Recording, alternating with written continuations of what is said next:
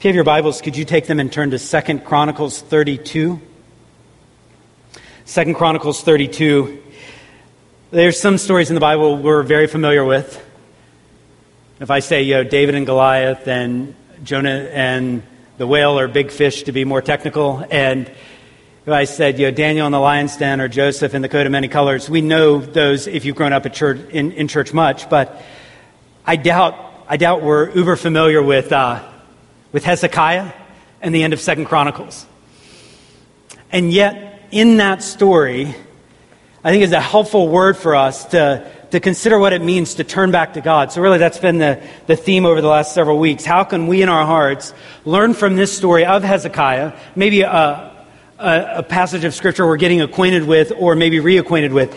How can we learn what it means to turn our hearts back toward God? And so we've looked at this kind of seeing how Hezekiah came clean with God in 2 Chronicles 29 and how Hezekiah fully, with his whole heart, was seeking the Lord. That's what Scripture says in chapter 30 and 31. So today we're coming to 2 Chronicles 32. We're going to pick up reading there. And I've asked Allie Murray to come and read. She's going to read the first several verses of this chapter, 2 Chronicles 32.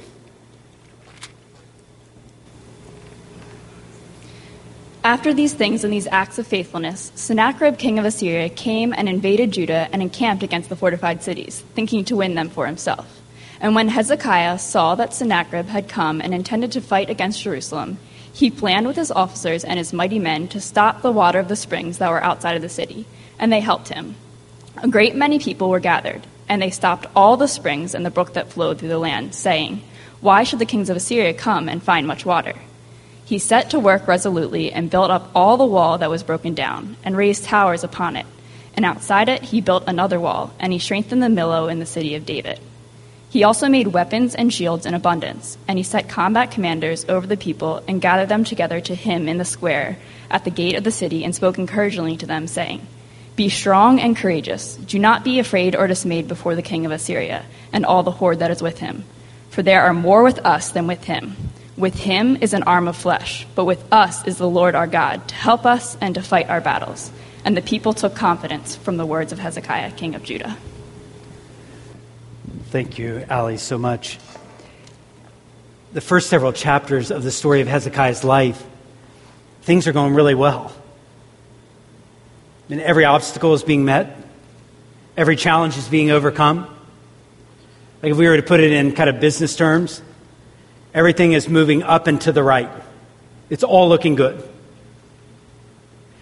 But then chapter 32, what Allie just read, marks the transition where things are not going so well, where there are real challenges to be faced. And in a moment, we'll talk more about Sennacherib and the Assyrians, but I want us to look again at verse 1 that she just read.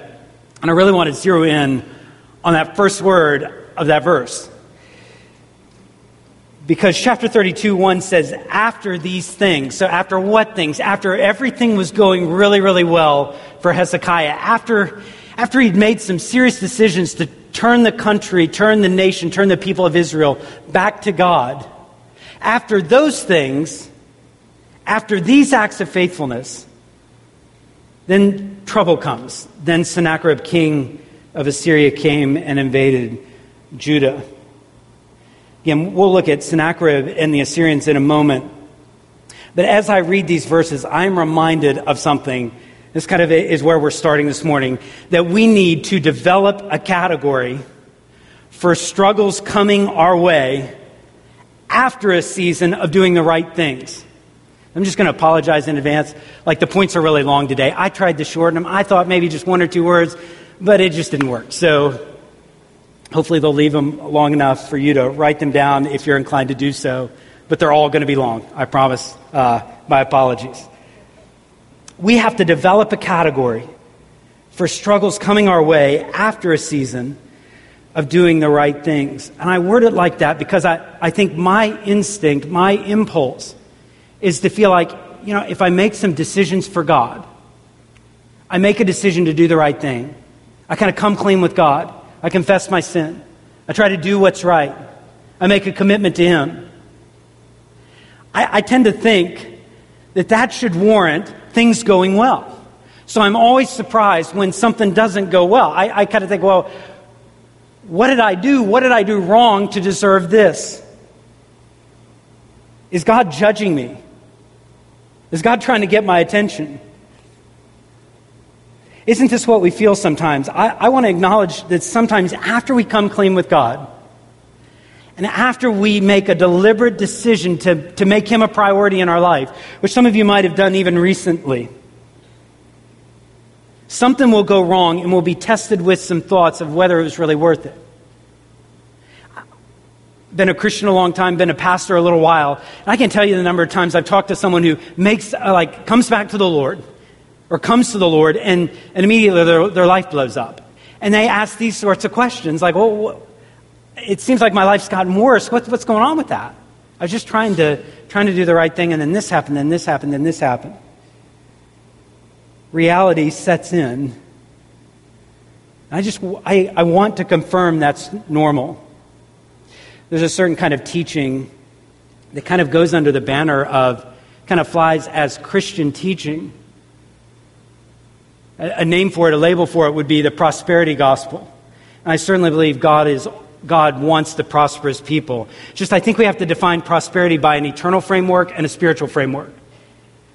But often the prosperity gospel goes something like this. You know, if you do all the right things, then God will give you more and more stuff. And often that's physical stuff, and life will be easier. And it's kind of a softer version is God's always got your back, and He'll never give you stuff you don't want. He'll always give you stuff you do want. And really all you have to do is name it or claim it or say it or verbalize it, and it's yours. I think God takes us through times where we are confronted with the fact that teaching is bunk.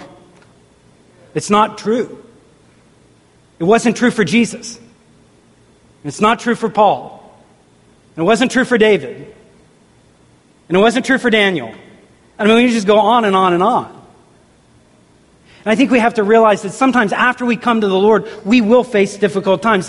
And God does this for a variety of reasons. And I don't even pretend to know them all. I do know God refines my faith going through seasons, that my faith would not be in a place it is today if there weren't seasons of struggle. And God will deepen me and refine me and will bring me to places of repentance that I just wouldn't have been at if I hadn't gone through trials. And God loves us and God cares for us, that He will very carefully take a battering ram to our wrong beliefs that we will have no problems in this life. Sometimes we look for fault. Like, oh, whose fault was it that I'm dealing with this? And so sometimes we can certainly find it's someone else's fault. I mean, Hezekiah could have looked at, here's Sennacherib knocking on his door. It could have said, if my fathers would have just followed God, I wouldn't have been dealing with this.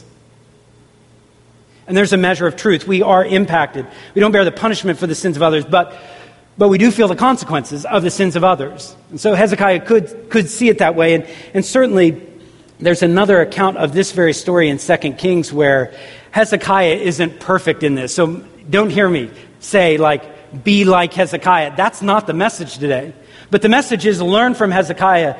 You see, Hezekiah, before what we read in 2 Chronicles 32, before he will turn to the Lord and pray to the Lord, he tried to bribe the king of Assyria just to make him go away. Hezekiah isn't perfect in all this. So is it his father's fault? Is it his fault? Or is it just life? I think it's just life. But Jesus has told us this, right? So our Lord and Savior said, in this world, you will have tribulation. You will endure suffering. I mean, he told us this. He prepared us. Job, in the book of Job, says that life is short and full of trouble. Paul would say all those who plan on living godly will suffer persecution. We need to hear that because you might just have, I don't wish this on anybody, but you might have a semester that is very, very tough. And it may come after a summer where you really have done business with the Lord, where you really have committed your life to Him, where you really have gotten serious, not about your parents' faith, your faith. You've gotten serious. And then you walk into a semester and you deal with a roommate or a classmate or a teacher or a scenario where it's just oppressive. And you wonder, what did I do? What did I do? We've got to have that category where Romans 8:28 becomes more than a cliche, where God really is working all things together for good. Do we know that? Do we believe that? I want us to see something else from this passage. I want us to have that category, develop that category, but I think also as we read, we need to realize that if we want to say living for God, however you want to define that, living for God means that we do the next wise thing and we lean ultimately on God. This is a both and kind of thing, not an either or kind of thing. And we don't do ourselves any good when we separate that out. So we ought to realize that living for God means doing the next wise thing or things. And at the same time, we lean ultimately on Him. Actions and faith, doing wise things, trusting in God. How does this unfold in this story? What Allie read is a story that's not a mere allegory. I think sometimes we live in such a distance from the real threat that Hezekiah felt. So Assyrians were pressing on them. Sennacherib was a brutal leader. And it's not a metaphorical Assyrian that they're dealing with. Hezekiah doesn't have that. It's the real deal. And they're pressing on him. And so maybe we live a distance from that. Maybe if we lived in Iraq or in Syria, we would feel the press of a threat that is like right at the city gates. I think we just need to acknowledge some of that. But even with that, I think we can learn a lot from this story, even as we acknowledge that. I want us to see the wise actions that Hezekiah took. Verses 2 and 3, I think even verse 4 of the chapter here, Hezekiah makes sure the water supply for the city of Jerusalem is in a good place. Well, he's the steward, he's the king, and once again, he's not dealing in metaphor or allegory. This will be critical for his people's survival. He's being a good steward, he's being a good king by making sure the water is going to be okay if there's a siege laid to the city.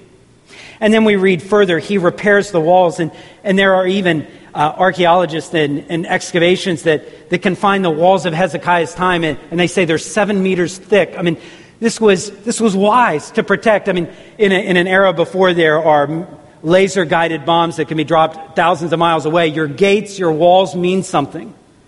And so Hezekiah wisely defends his people. He is taking the wise actions.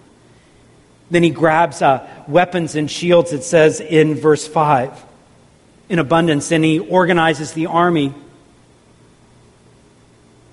This is wise. I mean, certainly there's a verse in Scripture that says, some trust in chariots, some trust in swords, but we will trust in the Lord. I think by the rest of this chapter, Hezekiah is doing that, but he is also wisely protecting his people. So we see he's acting wisely. He's doing the next wise thing. And though, as we read into verse 6, he gathers the people together. In verse 7, he says, be strong and courageous. Don't be afraid and don't be dismayed. So while he's doing all these things, acting very wisely, he's also leaning totally on the Lord. He says they have human strength, an arm of flesh, but we have God on our side to help us. So he prepares, he wisely acts, and he trusts completely on the Lord. Don't be afraid. Don't be dismayed. That's very familiar language in Scripture. That's exactly what Moses said to the Israelites in Deuteronomy 31. That's exactly what Joshua said to the people of Israel in Joshua 1. That's exactly what David said. Don't be afraid. Be strong and courageous.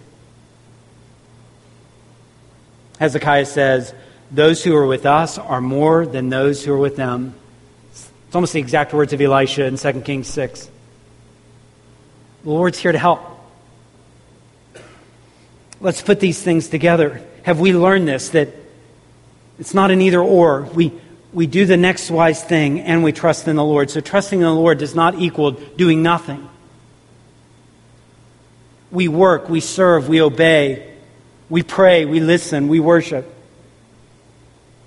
We wait on the Lord, but we wait even as we are running. We're told to run the race that God has given us and to run it with patience. This is a good week, kind of a great illustration of that is on our mind from different things we perhaps have seen this past week. You watch especially long distance races in track, and you watch a runner run with patience, waiting for the exact right move, waiting for the exact moment to make a charge to the front. They are running and they're waiting, but they're waiting not at the starting line. Imagine how silly it would be. I'm waiting for the right move, but I'm just going to keep my feet planted here at the starting line. You see, that doesn't win you anything. That's very unwise to do. But as they're running, as they see life developing, as they see the track unfolding before them, as they see some runners giving out and some runners pressing forward, they know how to run strategically. What does it mean to do the next wise thing?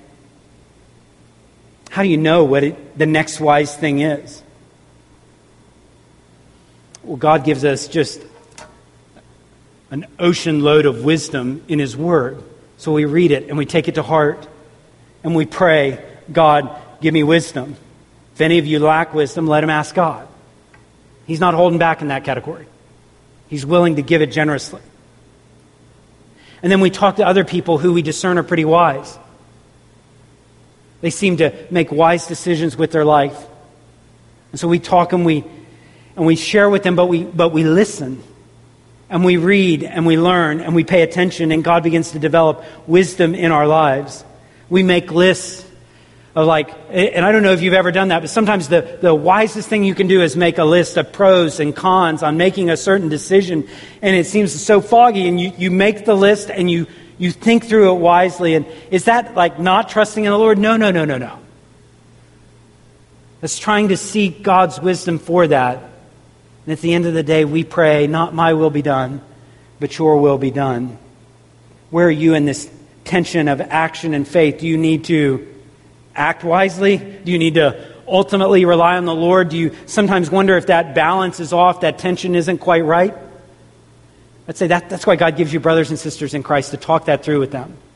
To say, I'm trying to trust in the Lord. Am I doing that? Can I just talk with you for a moment and kind of talk out where my heart is right now?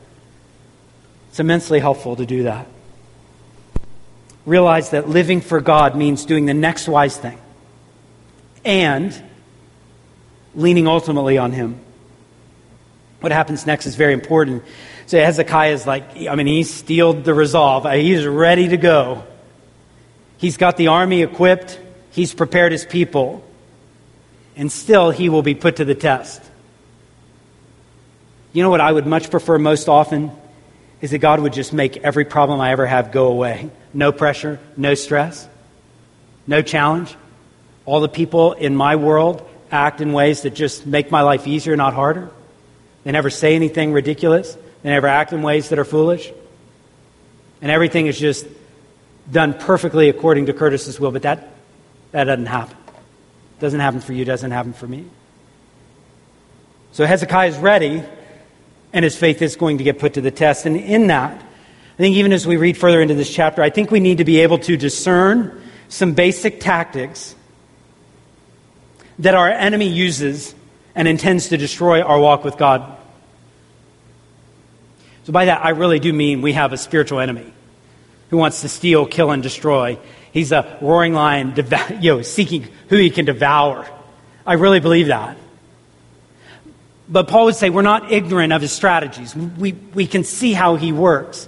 And I think we can even see a glimpse into that of how our enemy works and some of the tactics he uses. So as we dig into this story, you look at verse 9 and 10, and you begin to get a glimpse of what is Satan doing to attack him, and what are some challenges to our heart? So verse 9, Sennacherib, king of Assyria, who was besieging Lachish with all its forces, sent servants. So these are emissaries, these are couriers to Jerusalem to Hezekiah, king of Judah. They come with a message to Hezekiah and all the people of Judah who are in Jerusalem. And this is the message. Thus says Sennacherib, king of Assyria, on what are you trusting? Well, that's the question, right? That is the million-dollar question. On what are you trusting? Where is your trust? What are you relying on here? That you may endure the siege in Jerusalem.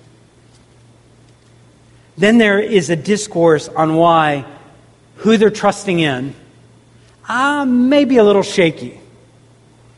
So let's read it. In verse 11, isn't Hezekiah misleading you? That he may give you over to die by famine or thirst when he tells you, well, the Lord our God will deliver us from the hand of the king of Assyria.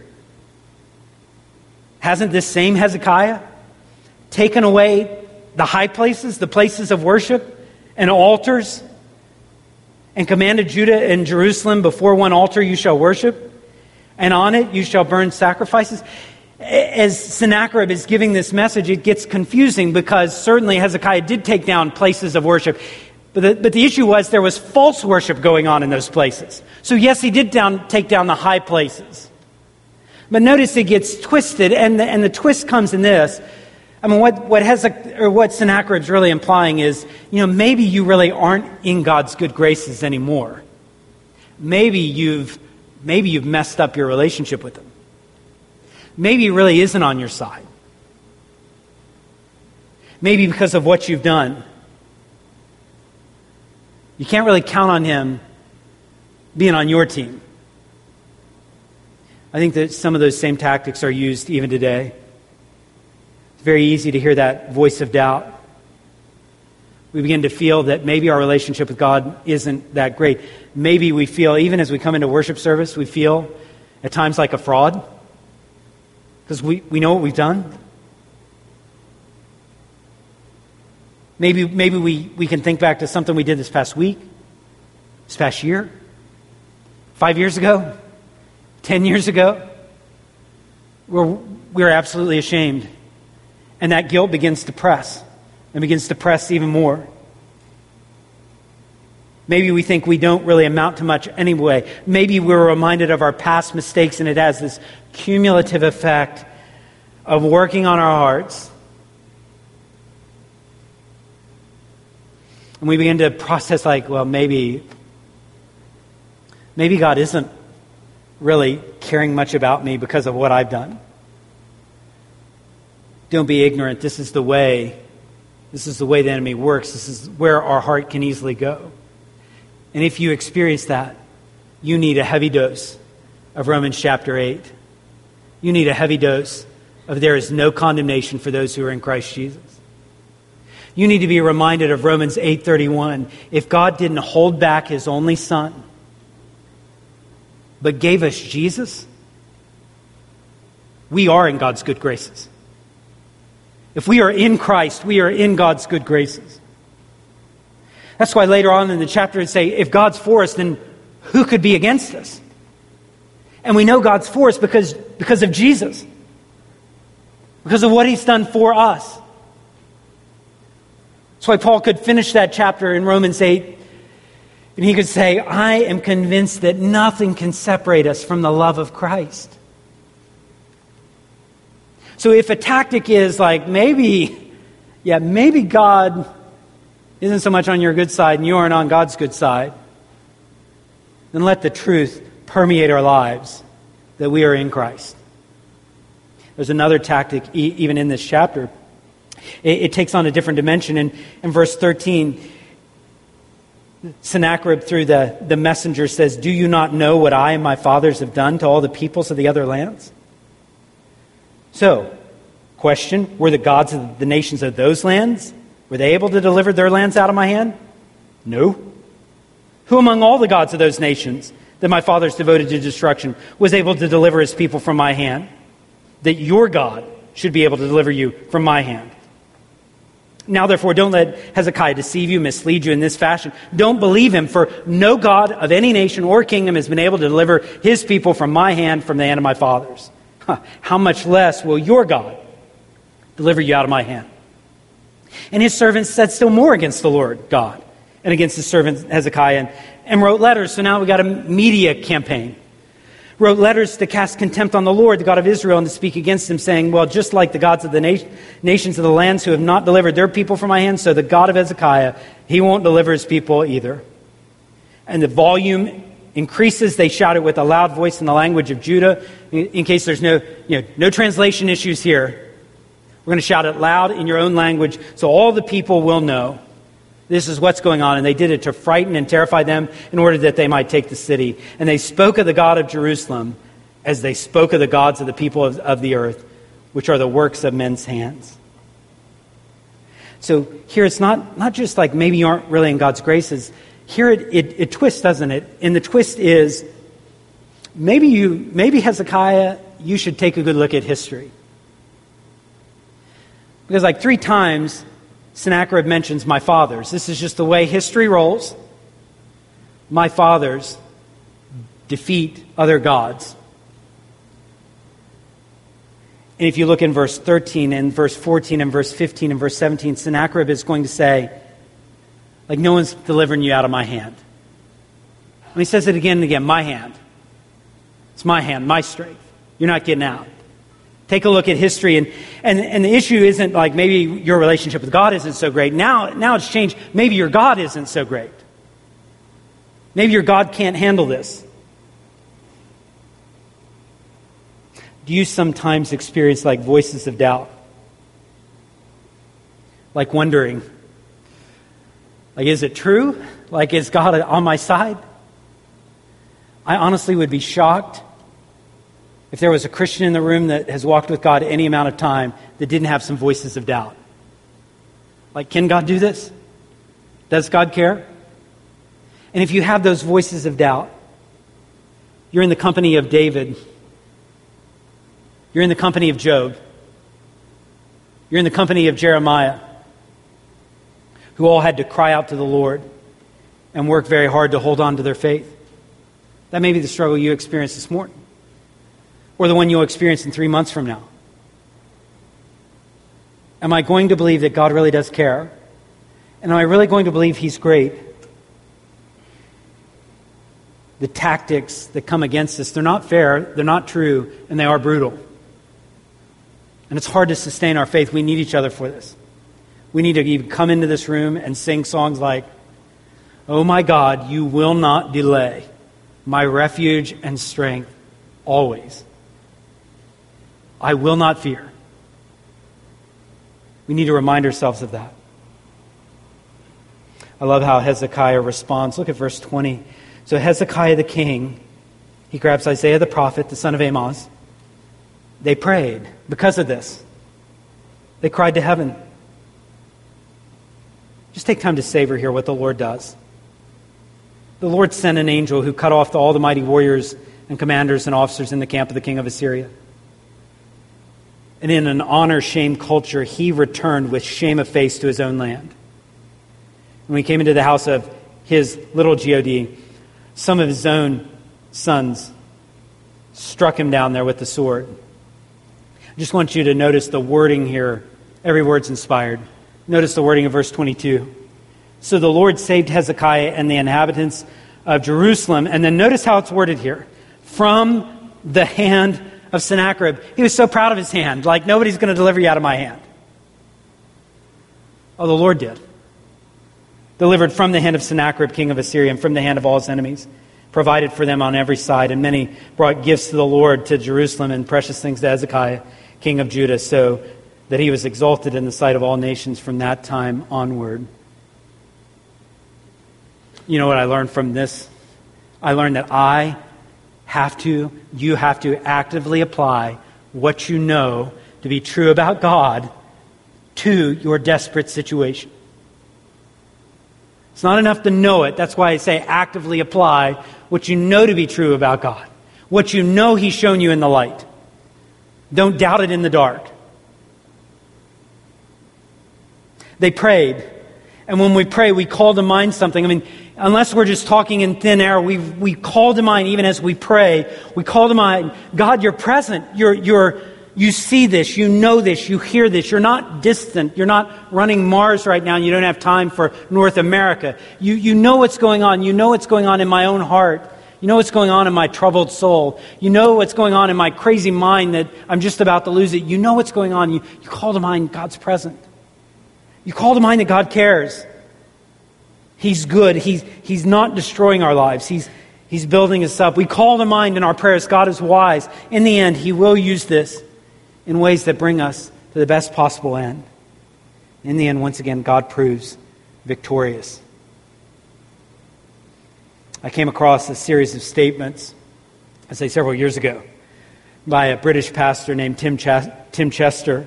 I think helpfully apply what I'm talking about. I just want us to look at those for a moment. Because I think they apply to Hezekiah's life, and I think they apply to our lives as well. I wonder how much of my life would be better off if I remembered these kinds of truths. Hezekiah, you can know. This is what you know to be true about God, so now apply it to your life. You know that God is great, so you don't have to be in control. And quite frankly, Hezekiah probably felt much out of control. You don't have to worry about that because God is in control. And God is gracious. Hezekiah isn't having to try to earn his salvation or prove himself. God has shown His grace.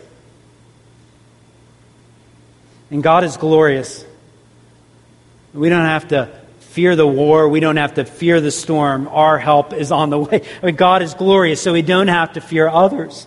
And God is good, so we don't have to look like, well, if God isn't going to do it, maybe I need to look here or there or take matters into my own hands. How do these apply to Hezekiah? How do they apply to you?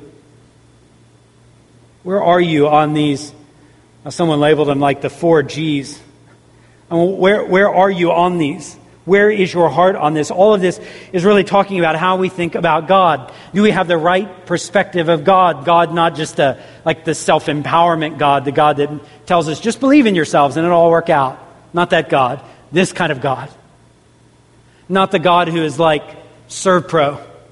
Do you know of ServPro? So ServPro, I hope you don't know of ServPro, because what they do is when there's a mess, there's a flood, there's a fire, there's damage, they come in and help you get your house back in order. They clean up the mess. And kind of their motto is, we let you take control back of your lives. You take back the control, and now you can run your life. And do we kind of function as God in that way? Not this kind of God, but the God that just kind of cleans up the mess. Thanks, Lord. Now I can take back control of my life. And I'll call you if I need you again. This is a different kind of God. Who's gracious and great and glorious and good. See, this is the God who, do we know Him? The God who rules even as we run, even as we rebel. The God who loves us even when we're in our sin. The God who sends Jesus Christ for us. And does what we can't do for ourselves. Like save ourselves. Rescue ourselves from destruction. The God who sends His Son, and Jesus lives the perfect life, the life we should have lived, but we don't. And He dies the death we should have died. This is the God. This is the God we worship. The God who takes the punishment for our sins on Himself and rising from the dead and power over sin and over death. The God who then commands us to turn from everything else you're trusting in and to trust in Him alone and then to follow Him, a walk of obedience. And then the God who changes us from the inside out, goes to work on our hearts and on our lives. This is the God we need to know, and this is the truth about God we need to apply to our lives. What do you do? What do you do when you face the daunting, the distressing circumstance? Well, you face it. You face the struggle knowing that God loves you and that God cares for you. And you do exactly what Hezekiah does. You cry to the Lord. You make your requests known to Him. You cast all your cares on Him. He cares for you. And you take confidence that He sees and He hears. And He's working for your good. Can I ask us just for a moment to bow our heads and think about what we've heard. And ask God to help cement this, because it's one thing to hear it, but now we need Him to do a work of faith in our hearts where we believe it. We believe it.